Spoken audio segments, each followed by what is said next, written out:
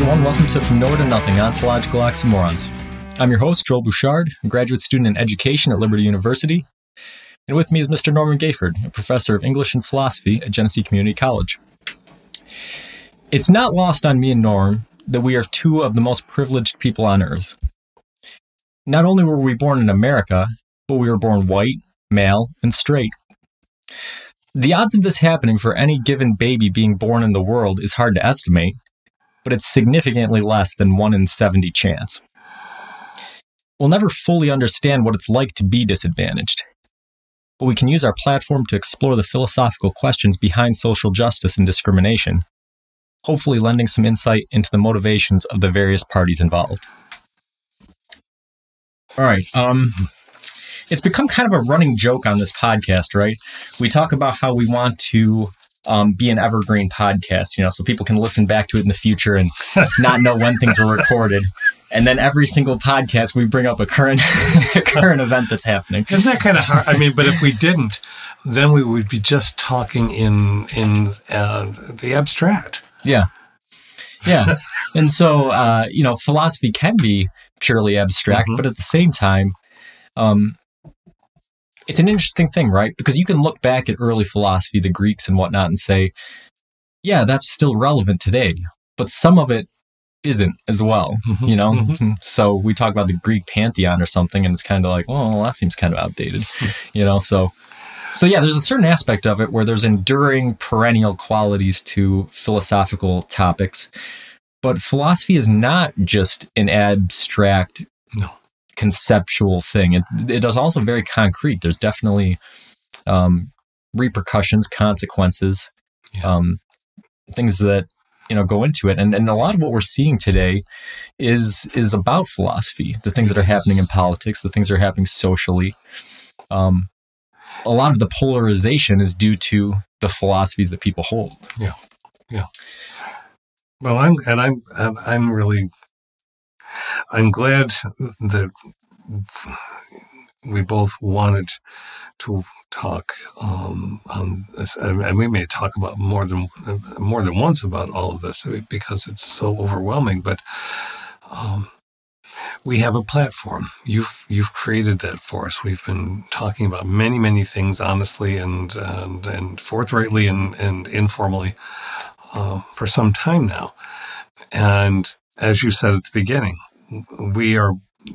neither of us can know what it is like to be Black or Latinx or we know intellectually what we think we know, but we are being asked at one and the same time, at this historical moment, to listen,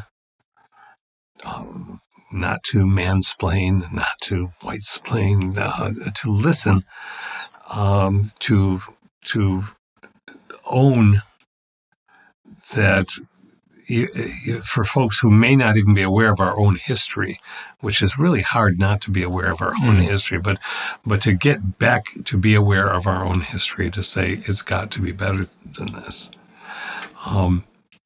And so I would have felt remiss, no matter how many times I trip over myself, how flawed it may be, not to talk about this, because I have great regard for the young people, the older people who are out in their 70s and 80s and teens and everywhere in between, putting themselves at risk of coronavirus, wearing masks for the most part, and doing the best with that. But this double storm of the coronavirus, which disproportionately affects people of color, and has, and economically and socially, and then the brutality issues with the police. Not every police officer, but the institution itself, if one looks at the history, has a basis in keeping order, an order established by a dominant culture, right? Right.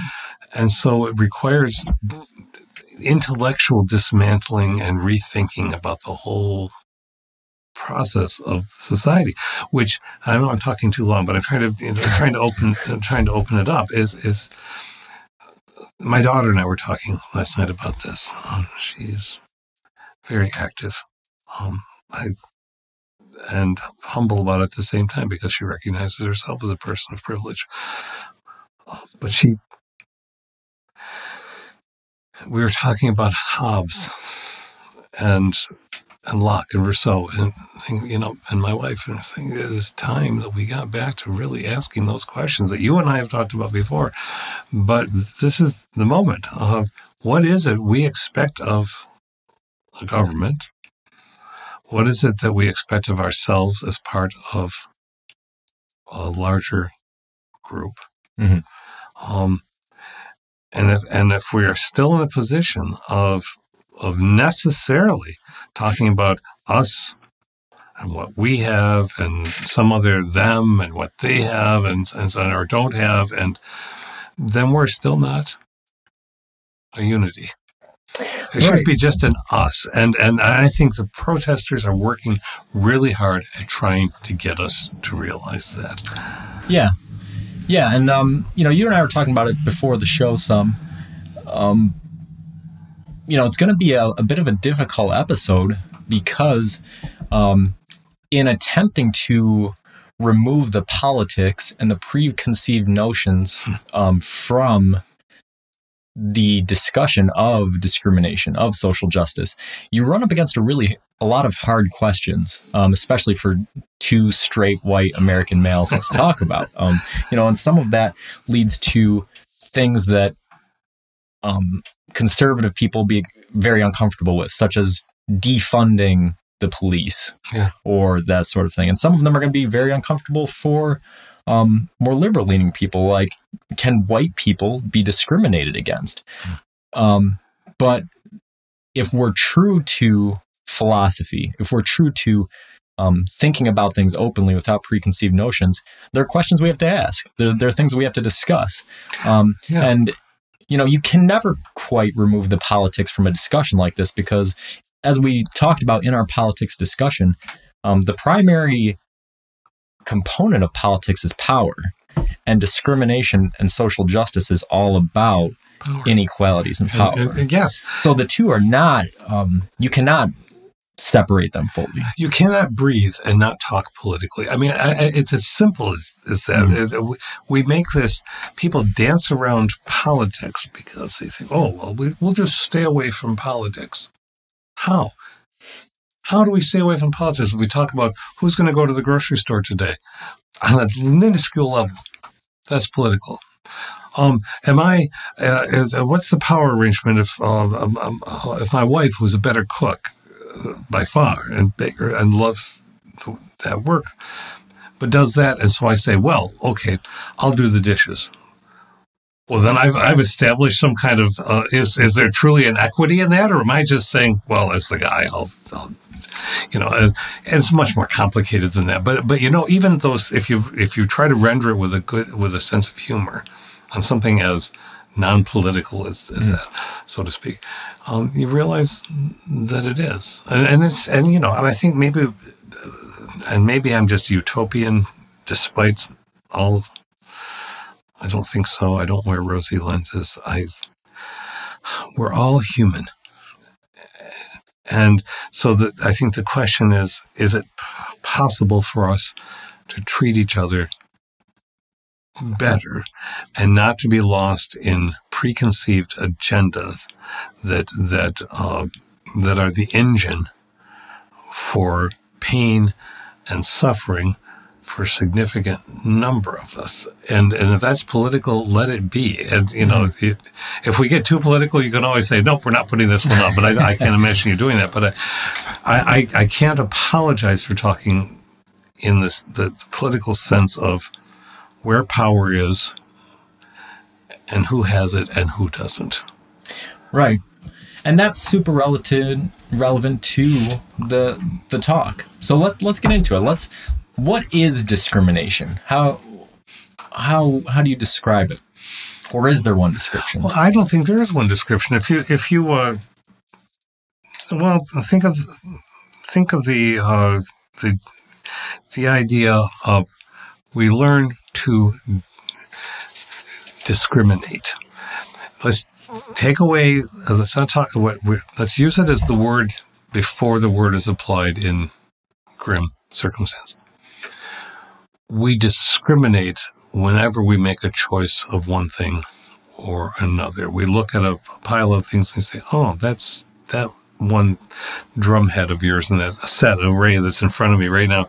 That's interesting." Well, I've exercised discrimination to choose one thing out of many to be focused on. That I know is not exactly what we're talking about, but it is important, though. It's important to make that distinction as we get farther on. So I'm glad you did. I know that you and I are both fans of the Stanford Encyclopedia of Philosophy. We are. So when I went to read the entry for discrimination for this episode, there were 8 different descriptions of discrimination. And there's not one that is uniformly agreed upon. So that tells you the difficulty in addressing the issue. It's not as simple as just saying, okay, well, discrimination is this. There's a lot of different perspectives on what it could be or what it is in different You start on the surface. Can you recognize a difference in the can you differentiate among the panels that you have used to soundproof this studio? Yeah. So row by row, I'll have some that are vertically arranged and some that are horizontally arranged. Mm-hmm. So I'm discriminating between the two. I can make a distinction between the two. Right. And so that's probably the most neutral. What did you find the most interesting one in the Stanford? Because there's a whole array. Or the one that caught your did one catch your attention? The one that really that I really had a hard time with was, I guess my sort of preconceived notion of discrimination was treating people differently or treating people unfairly. Yeah, an unjust. Right, and I feel like that's what most of us are thinking. You hear discrimination, you think, okay, well, you're treating somebody differently or unfairly. But then there was a philosopher in there who asked this question, and this kind of blew my mind. He said, is not giving blind people driver's license discrimination? Well, it's not unjust. Right. And so, but it is a kind of, it's recognizing a difference. Mm-hmm. But recognizing a difference, now this, for the safety of the individual, but in a more utilitarian fashion, for the safety of the people around that individual. Mm-hmm. So based on the very acute inability to distinguish signage, to recognize if people on the road when a car is stopped, and so on and so on. However, some people of different levels of blindness do get licenses. And I don't remember that section that you're talking about, but there are levels of visual impairment. Yeah. So it creates an interesting question, right? Because I think that, most of us are coming into this with our preconceived notion that discrimination is very simply treating people unfairly or at a differently. Well, and that falls into that because, if you're talking about in a purely abstract form, none of us would agree in practice that we should give somebody who's legally blind a driver's license. Right. For all the reasons you just mentioned, public safety, the personal safety of the person, all this stuff. But in an abstract conceptual concept, you could say, well, you're restricting this person's freedom. You're not giving them the chance that you're giving everybody else, based off of something that they were born with, something they can't control, And so, okay. And so that's one of the, when you look at the discrimination article, that's the interesting part, is that, there's the notion of it has to be something outside of the person's control. If you're discriminating against them for something outside of their control, that's when it's wrong. And that's where the discrimination argument gets interesting. That's where it splits to me. You have the moral argument of discrimination. Can discrimination be moral and immoral? And that leads to a really wide range of topics. It does. Well, and so I hover within the big three, so-called the primary categories that seem to have the most deleterious effect on people without any basis for necessity are race, which is a construct. And we know it's a construct. We've any number of which ways to Sunday. This has been demonstrated historically, anthropologically, scientifically, philosophically. It was. We didn't even know when it was roughly 1580, as a way of categorizing people visually, and then the 16th century as a way of trying to establish a hierarchical superiority of people by how much territory they controlled and colonized and so on. We know this. It was from the get-go a bad idea, and then it got worse. But pseudoscience took it in the 1800s, and we're trying to do ridiculous ideas of how large a head was, and shape of head, phrenology, and all, and it's totally debunked. So whenever we talk about race and discrimination, it is based on a construct that didn't need to exist, and a construct that has only existed for maybe 600 years. Right. Yeah. And there's a lot of, gender constructs are very similar. You can imagine, you go far enough in history, there probably comes a time where, for survival's sake, there's not a whole lot of splitting of duties. There's just people doing whatever needs to be done to survive, And, again, same thing with a lot of different stuff. Yeah. And then there's age. That's the third one. So race, gender, and age are the trio that I was referring to. Yeah, and ageism is probably one of the least recognized forms. It happens all over in America, and really goes unnoticed by most anybody who's not directly affected by it. Which brings us to a good topic. So, are there different kinds of discrimination? And the answer is yes. There's direct and indirect, right? Mm-hmm. So you want to give us a description real quick of what's direct versus indirect or institutional discrimination? Okay, I'll take a shot at this. Direct discrimination is for a white person to say to a black person, "You're not good enough because you're black," or any of the awful terms that people use, or for a young person to say to an old person, and I'm dwelling more on the race construct because of where we are right now, and I think it's important. But for anyone to say to somebody else, "You don't have the X capacity just because of how you look, or just because of a calendar," I think that's chosen and direct. The much more insidious that we are all being invited to and demanded of, really, to come to terms with, is the underlying stuff that we might not even realize just because of behaviorist training of a lifetime, or of many lifetimes across hundreds of years, that something is that's just how it is. Right. That's still a discrimination, but it's a more insidious kind because people will claim, however rightly or not, that they don't even know it's there.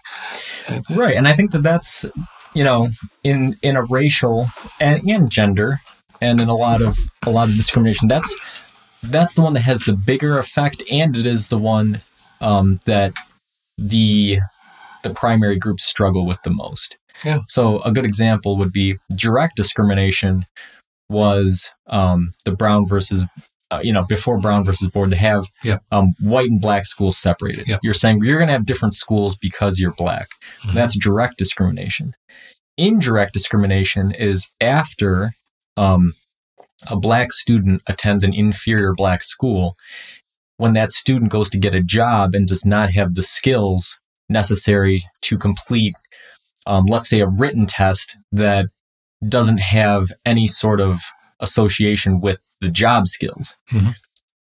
So the student can't pass the test that doesn't have anything to do with the job, but because he didn't have or the with skill. the student's intelligence. Right. Yeah, it doesn't have to do with intelligence or no, skills. It has to do with resources and where those and the skills and the milieu. I'm using that word, mm-hmm. but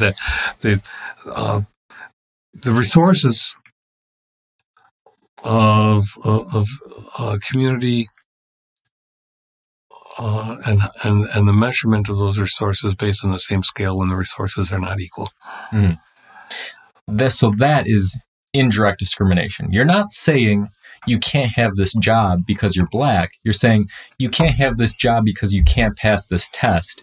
But this test doesn't really have anything to do with the job. The mm-hmm. test is mm-hmm. more just a gatekeeper mm-hmm. to sort of sort out who is black and white without bringing race directly into it. Yep. And so that institutional component is something that is hard for white people or men or any number of dominant social classes that hold power.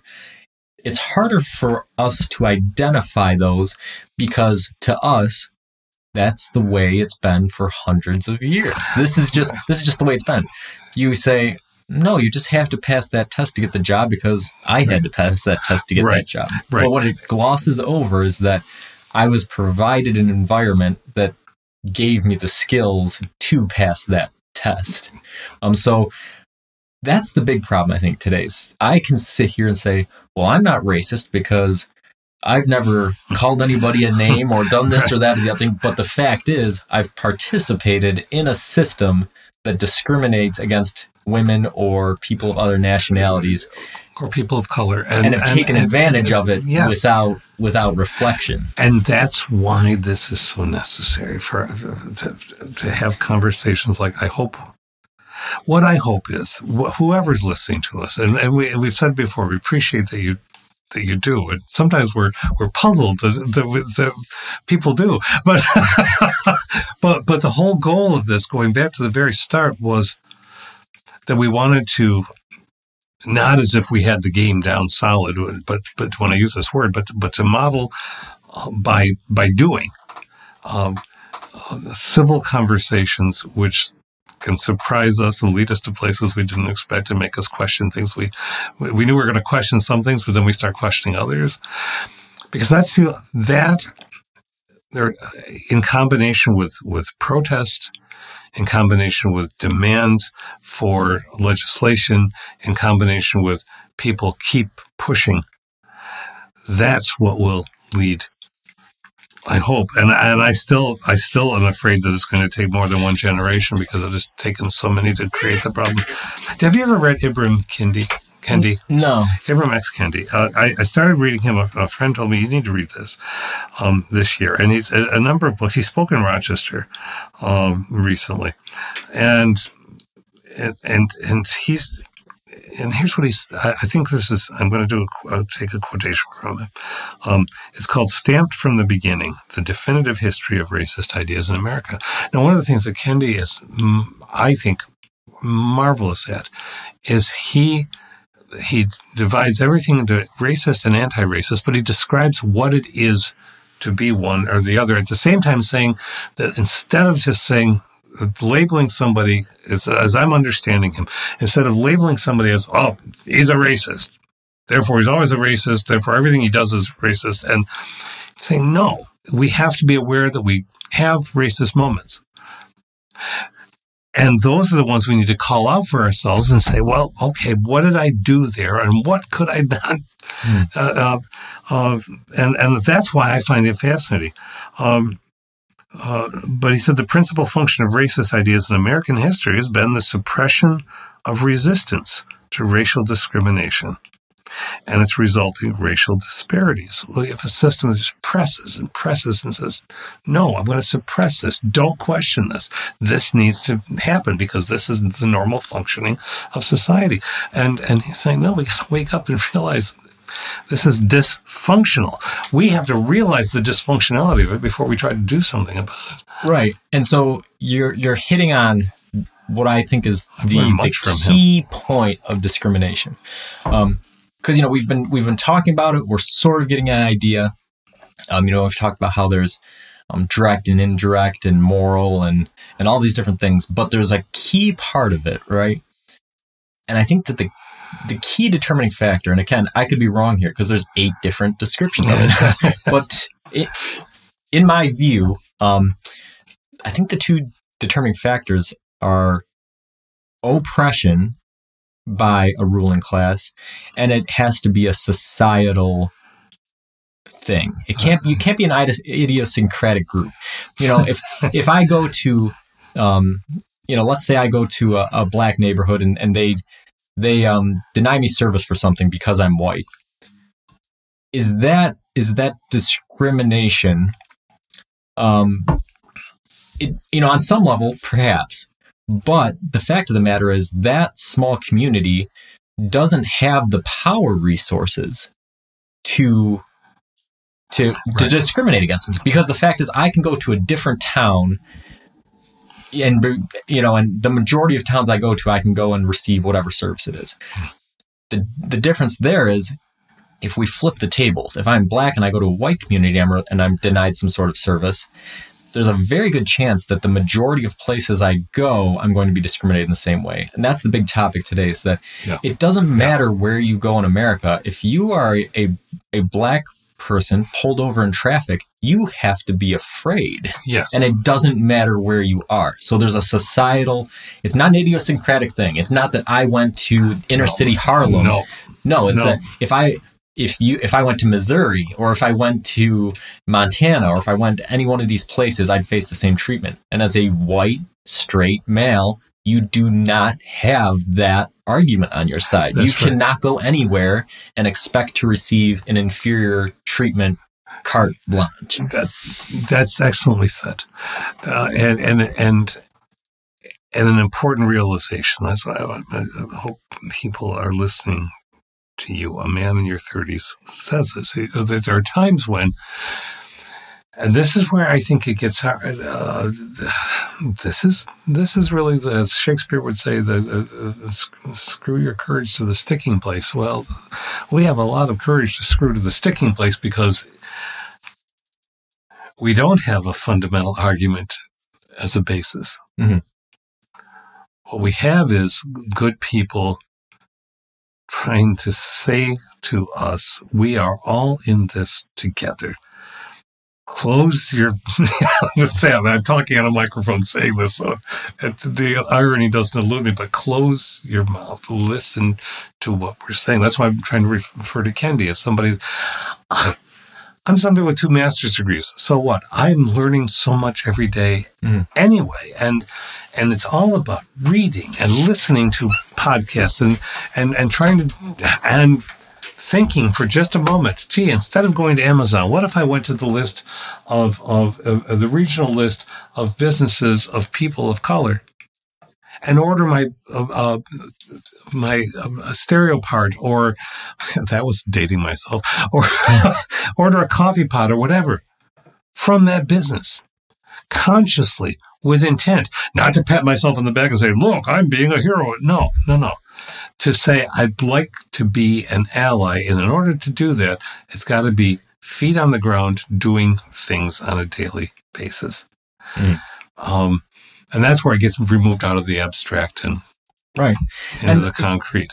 And it's important. And like you're saying, the times are changing and attitudes are changing and people are learning. And this goes across the spectrum. You know, I'm going to say something that I'll probably never be president because I said this. But I'll go back, right? Probably about 10 years ago, I had a friend that I worked with, and this guy was in the closet gay. Mm-hmm. He's very smart, very well spoken, very well liked by the opposite sex. You know, he very philosophical, very deep thinker. Mm-hmm. Him and I had lots of discussions. And I knew that he was gay, even though he wasn't admitting it at that point. Now it's different. But at one point, we never discussed the topic, and at one point he did bring it up, the idea of gay rights. And like I said, this was about 10 years ago. Mm-hmm. And I remember saying this. I said, I am not against gay rights. I think that gays should have all of the rights people do. They should be allowed to marry and things. But I'm not gay, so it's not my fight. You know? And thinking about that now versus then, that identifies the big problem that straight white male Americans mm-hmm. have. You know, because although that may have been my attitude 10 years ago, I think that's the prevailing attitude currently. There hasn't been enough progress made in that sort of thing to realize that, okay, even if you pay lip service and say that this group should have rights, if you are going to go and say that you're not willing to have any sort of part in it, then you are supporting the systemic system that is currently intact, that they're fighting against. So you are just a silent enemy, in other words. It's cool that you see, stories are what define us. Stories are what help us redefine ourselves.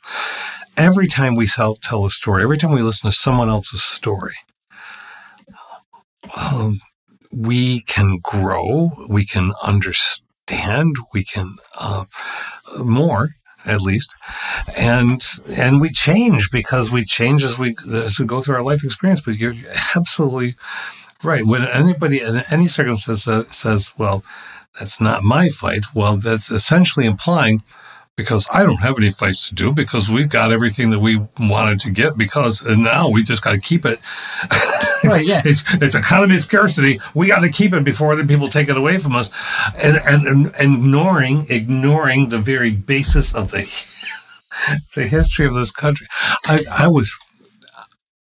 It's still maddeningly insulting, egregious, morally incomprehensible that our government would send during this pandemic to a Native American reservation not the requested PPE, but body bags, just to cut to the chase. The immoral, unethical, arrogant action. Those actions speak so much to people who aren't white. Right. You know, and rightly so. There we go again. Right. Because it is saying something. You know, the police brutality. All right, that's direct discrimination. Mm-hmm. But the sending the body bags or the standing idly by, that indirect discrimination is still saying something. Yes. It's still saying, you know, okay, well, I believe everybody should have these rights, but I'm not going to fight for it. That's making the distinction between me and fellow Americans. It's not talking about a unified us. It's saying, that's right. That's you. You do your thing, I'll do my thing. And that's a form of discrimination. And it's the hard work. Mm-hmm. And it's okay to call it hard work, because it is. To engage. If you hear someone say something horrific to somebody else, and you just say, oh, well, okay, I'm just going to bypass that. It's one of the things I very much liked about teaching, because within that classroom space, if one hears something, one can take it right on. And it doesn't have to be in a way that that belittles anyone, or it needs to be in a way that says, did you hear what you just said? Mm-hmm. Well, if I said, well, yeah, then you didn't hear what you just said. Let's talk about what you just said. And that's the possibility. Many people, again, my daughter and my son and my daughter-in-law, they remind me, they teach me. Many people, perhaps most people, when actually engaged in a conversation, it's not trying to change everybody completely. It's not a utopian vision, but might engage with an idea and say, and think to themselves, or even say, okay, I won't agree with you about everything, but that I didn't know, and therefore X, Y, or Z. Therefore, maybe I'll do something, or therefore maybe I'll try to not put something out where people can see it, or whatever it happens to be. But that's progress. Yeah, there has to be an awareness and a willingness to learn different things, right? Because like I was just talking about, and like you talked about with your author, all of us are racist at some point. All of us discriminate at some point, are sexist or are homophobic or whatever. But the real difference, the thing that makes the difference is if you're somebody who embraces those beliefs, or if you're somebody who at some point in time has a moment where you realize, oh, that's kind of ugly, and I didn't realize it before, but I'm going to make a conscious choice to engage differently now, Yeah. And that's a difficult thing. And, but it's an important thing. You say that, and I can't help but think, because this is a localized historical thing too, so the context is here. If somebody's listening to a podcast, who knows what the internet's going to be like in 100 years? If somebody actually stumbled onto it, they'd say, "What? You're aware of what happened in Buffalo?"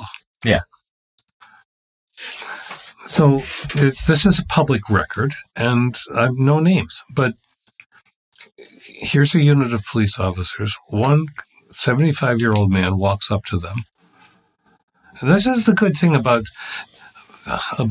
people watching each other more now, right?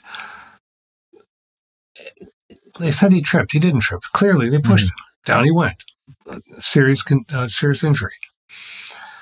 And 2 officers suspended as a result. And 57 officers of that unit resigned. Not in protest of what the 2 officers did, but to support those 2 officers for being punished for what they did. And that is a really striking local iteration of what we're talking about.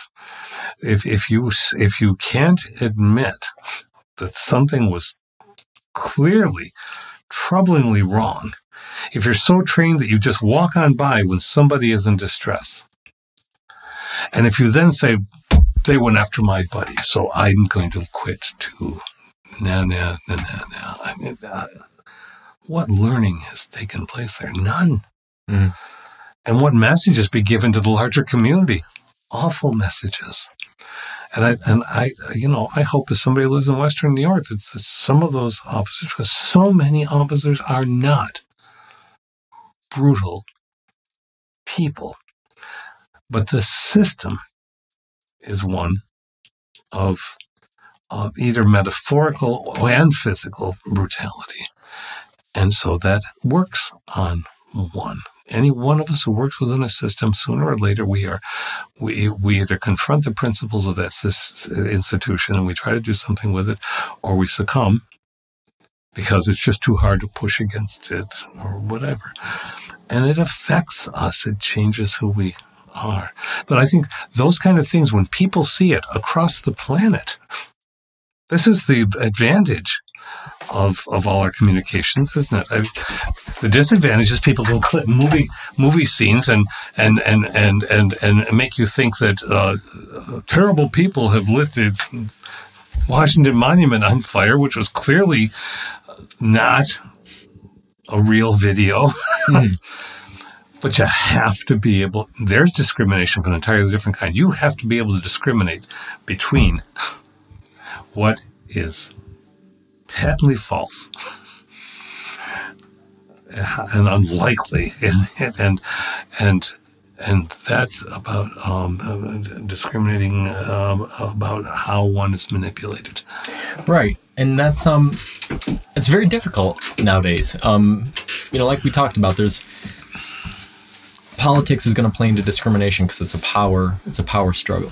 And media influences are going to attempt to portray things one way or another. And this is really an instance where I wish we hadn't lost our episode on perspective, right? Because did we lose the audio too? Did we? Yeah, I didn't get anything from it. So I got to go back and look. Maybe we can find it. But yeah, so let's say this, right? I've seen the video, and I've been somebody who's been trained in different roles. So I'll say this, right?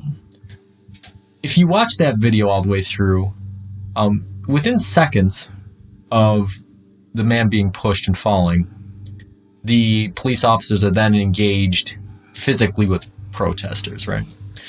So in my mind, putting myself in their perspective, using some of my past experiences and past training and stuff, you can imagine these guys, their adrenaline's very high. They're expecting a certain outcome going into a situation.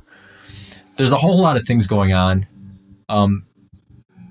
And watching the video, I think there's a chance that it was accidental, in the terms that maybe they meant to push him and they didn't think that he was going to fall that way. Or maybe they thought they were pushing him lighter, but their adrenaline was amped up, or what have you. Now, does that make it all right? No, because what that highlights to me is that even though there may not have been an intent there, the systematic way that police are used in this context is inherently flawed. Mm-hmm. And this, we'll talk about what I was alluding to at the beginning of the episode. There's an argument coming up right now about defunding the police. And I think that if you are at all of a conservative persuasion, you are immediately enraged by this. Yeah. What do you mean defunding the police? There's terrible people out there. We need the police to protect us from murderers or robbers or what have you. But if you look at the structure of the police in the current context, what you realize is that there's no need for the way that they're employed.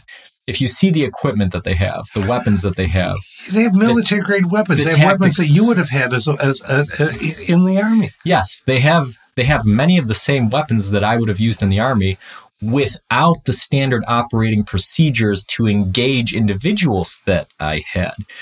I remember specifically a very specific case of a sergeant telling me about a time he had in Afghanistan, where he was tasked with guarding a bridge. And, he wasn't allowed to let anybody pass this bridge. And so there was a man driving his car towards the bridge at a very high speed. And so he went through all of these different things. He's shouting and he was waving and he was shooting his gun in the air and he was shooting his gun in front of the car. And he started trying to shoot for an engine block. And then he paused and he asked us all, "So what do you think I did then?" And almost all of the soldiers who were listening to his story said, "You killed the driver. You shot the driver." And he said, "No, I didn't." He said, I just knew that there was some kind of misunderstanding. And so the car pulled up and came to a stop next to me. And it was an Afghani man, and he had no idea the bridge was closed. Despite the fact that he was shooting at him, he was just completely oblivious, right? But this sergeant had gone through 6 or 7 different levels of escalation before he got to a point where he would have even been allowed to take a physical action against this man. And even under that circumstance, he did not take that action. And this is at the height of Islamophobia. That's an extraordinary human being. Right. So, and you don't see that type of restraint and those types of things being you see cops on the street firing tear gas canisters at people, firing rubber bullets at people. Part of me wonders if this method of holding a knee on a person's neck might be an actual training strategy, an actual failure in training, as opposed to an intentful harm. I don't know that. I have no idea. But you see other videos of police doing the same things. Yeah. So really, what I'm getting at is that it's very difficult in some cases to discriminate between an individual intent and a systemic problem. Yeah. But it doesn't change the effect. It doesn't change the outcome of those actions, and it doesn't change the need for a reform. And you just said that so well. That's kind of the that's that. So we're getting into the social justice aspect of it, right? So what is the interaction between discrimination and social justice? I think have we covered it? Is there more to it? I think. Well, I'm sitting here as I often am with you, blown away with the clarity that you just expressed with that story. I think that story is a microcosm of social justice. Even though it's military, even though it's in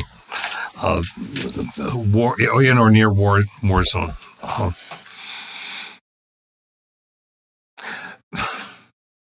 I think the only thing I can add with that is I'll try. Social justice. I'm no expert. I live in the society like everyone else. I'm interested in justice. I want us to be social. But social justice means everyone gets treated the same way. And so it's maddeningly simple and inordinately complex.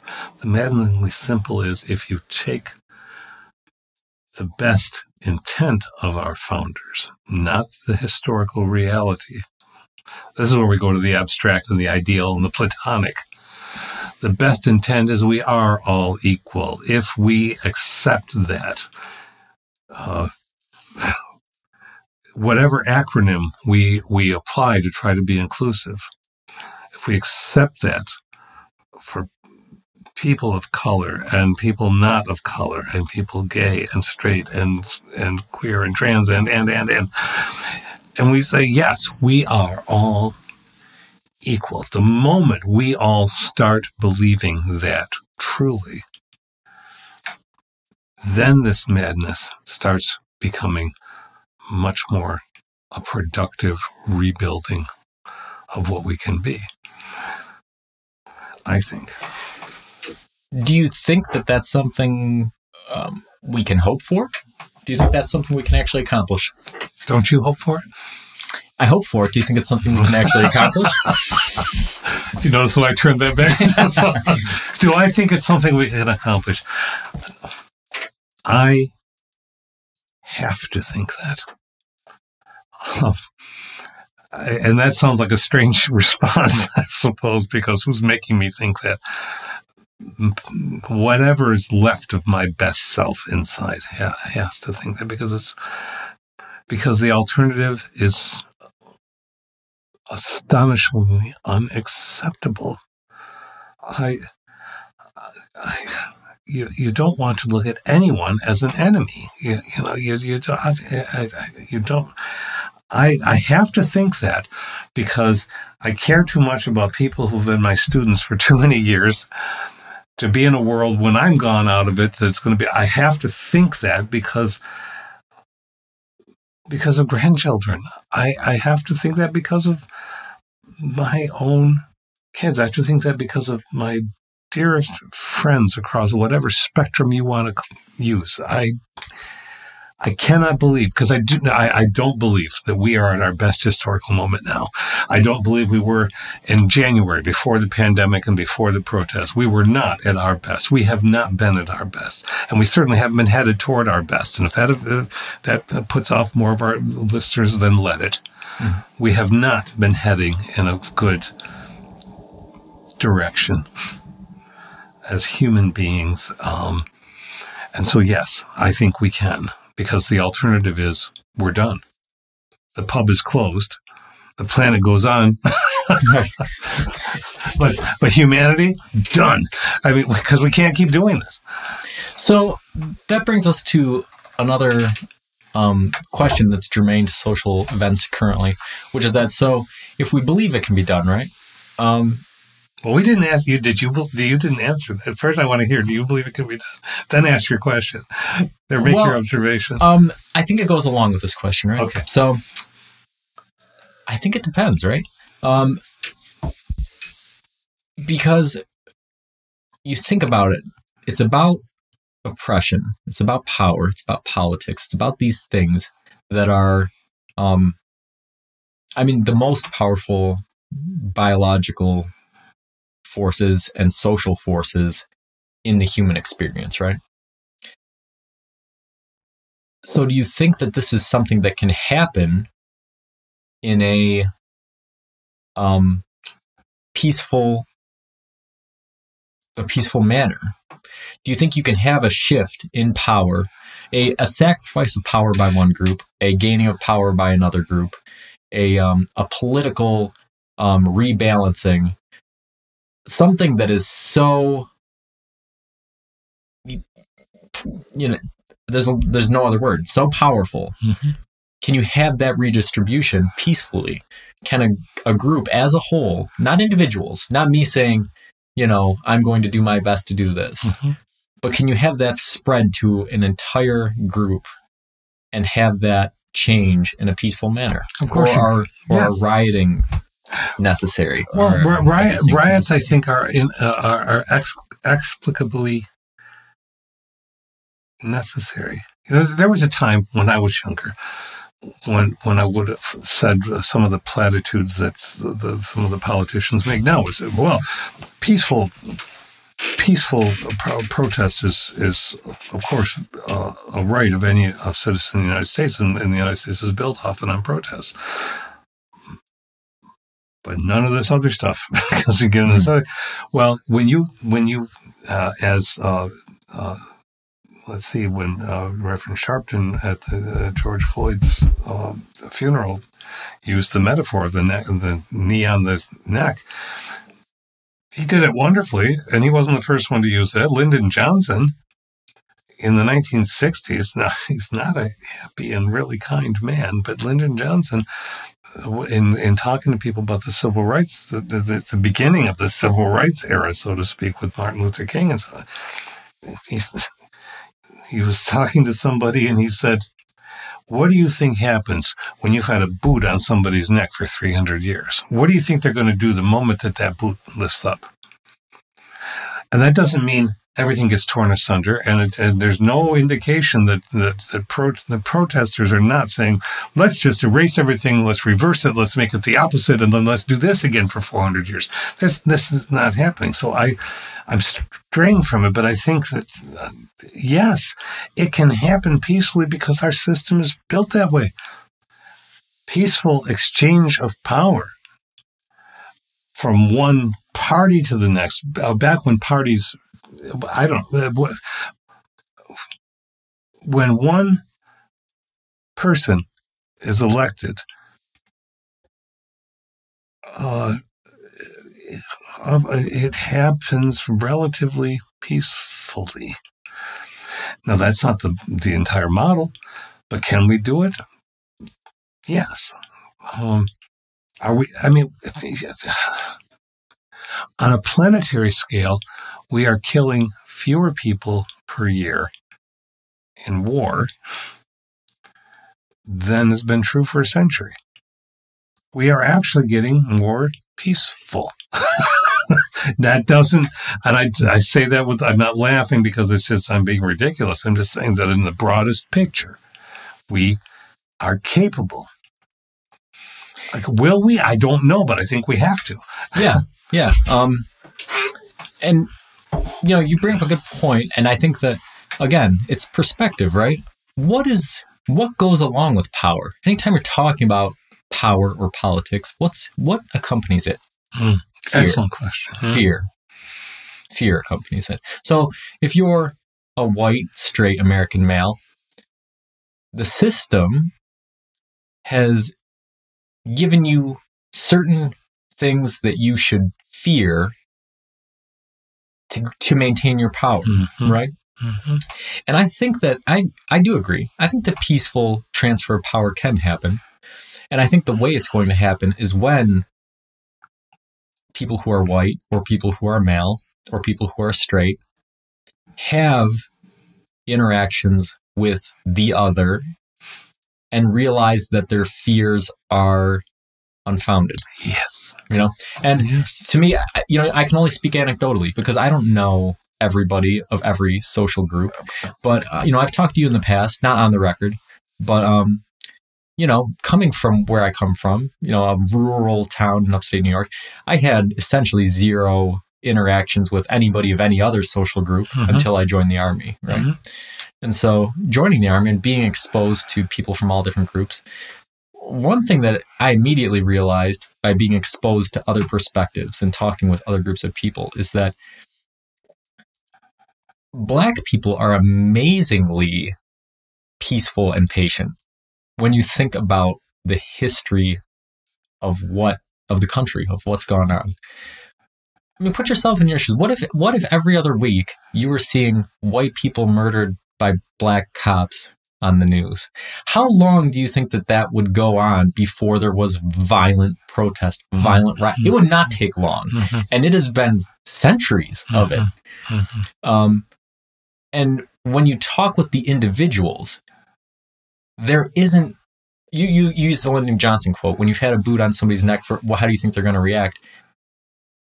I don't think that Black people would react the way you'd think from the ones that I've talked to. Many of them, there isn't the anger that you'd expect. There isn't the calls for retribution. There's sadness. There's a sadness. And there's sadness, there's anger, and you're expressing your interactions and yes, there's justifiable anger, but there's not. As with most people, I refuse to think that the predominant number of human beings, the first thing they think about is how to kill somebody else. We get this disproportionate view, partly because we make it up in our heads, partly because we see an event spiraled over and over and over and over and over again, and suddenly that's not that one event, that's like 10,000 events. No, it was just one. In that, oddly, watch this, feel the shifting gears on this. It's like teaching writing. What? Because I'll have students who say, I've got so many grammar problems. And I read through their work for editing, just for surface editing. And, well, it's 10 times you've not used commas properly. So really, you've only got one problem editing. Not grammar is all bad or anything, right? And so, but I think that's the amplification that represents to us how human beings are. But I think it's absolutely understandable if people smash glass and everything else. Not as a prescription or a recipe, but there was a comedian we were listening to the other night. I like to listen to stand-up comedy. The person said, well, let's see. You got a woman and you got a man and they're both mad. I'm terribly paraphrasing this. Which one puts the fist through the door? Right. So I am optimistic, even in the thick of, and to ask me in 5 minutes, maybe I won't be optimistic, but the very fact of the conversation and seeing what's going on. And today is just a huge protest day around the country. And I'm optimistic because, and these are tiny, tiny things, but they may add up to something. I'm optimistic because, in a desperate attempt to keep football for everybody, the head of the, I don't know what his name is, but it was in the paper today, Goodell or something like that. Anyway, because I know nothing about football, but now it's okay for people to protest. Right? Which is POing some people, including the president, but okay, fine. Minneapolis and some other places are setting up legislation so that the chokehold will be illegal in police training, which makes it good. There are things, signs that people are paying attention. Whether people pay attention, whether we even have any long-term ability to pay attention anymore, I don't know, but there are signs. Yeah, and I think that, coming back to, is it possible? I think that there's a number of facets to that. And, like you said, I think some of it is, maybe it's disingenuous, right? Maybe the NFL commissioner, he's just saying that because he doesn't want to lose viewers or whatever. Maybe so. But does it negate the good change that takes place from it? No. Maybe the police department is just eliminating the chokehold because they're trying to quell the unrest. But does that negate getting rid of the chokehold? No. And so I think what's going to happen is, as people make their displeasure with the status quo known, and changes start to be made, we're going to see the fear that inspired those changes in the first place dissipate as these changes take place, and we start to realize, well, we made these changes and the world didn't fall apart. The world got better, and as though the fear around these stereotypes and these this discriminatory practices dissipates, I think there's a hope for a more equal society. One of the most optimistic things that I read today has to do with your former life. Mark Esper, who's essentially in charge of the military, right? Without consulting the president, he issued an order that National Guard would not use ammunition of any kind against protesters. And he issued an order to pull some military back. Because the way things have been going, that didn't look like that was necessary. The military is never supposed to be a tool politically. That's where it goes really wrong into authoritarian regimes around the planet. And lots of criticism has been happening. And apparently he listened. And I'm sure there's going to be lots of blowback about that. But that's encouraging. Right. And so, you just have to think about it. Everybody wants the protests and the riots to go away. Nobody wants this to be happening, right? And what do you think the quickest way for it to happen is? Do you think if you start firing rubber bullets and tear gas at people, that's going to, okay, well, I guess we'll go home now, right? Yeah, right. Or do you think that showing some kind of solidarity, saying that, okay, there's no longer you and me, there's us. We're an equal, one people. Do you think that's something that's going to have a more positive, long-lasting effect? Do you think that's something that's going to cause people to want to return to their homes, return to peaceful life, And one part of my story that I told earlier that I forgot to mention is the sergeant who didn't shoot on the driver was a black man. He was a black soldier. And so you think about it and you think, if anybody, understands a traffic stop, understands the variables involved, who do you think it's going to be? Do you think that a white soldier in that same situation would have not fired on this motorist? I like this and it gets into the deeper questions of society and fears and motivations and all those things. So it's a good place to. This is a good place to. Yeah. It's been a real interesting talk, and we didn't cover everything. Wanted to get into, you never can. But I think that we covered a lot of major things, and I'm sure it'll pop up in future discussions as well. So thanks for listening, and until next time, keep pondering.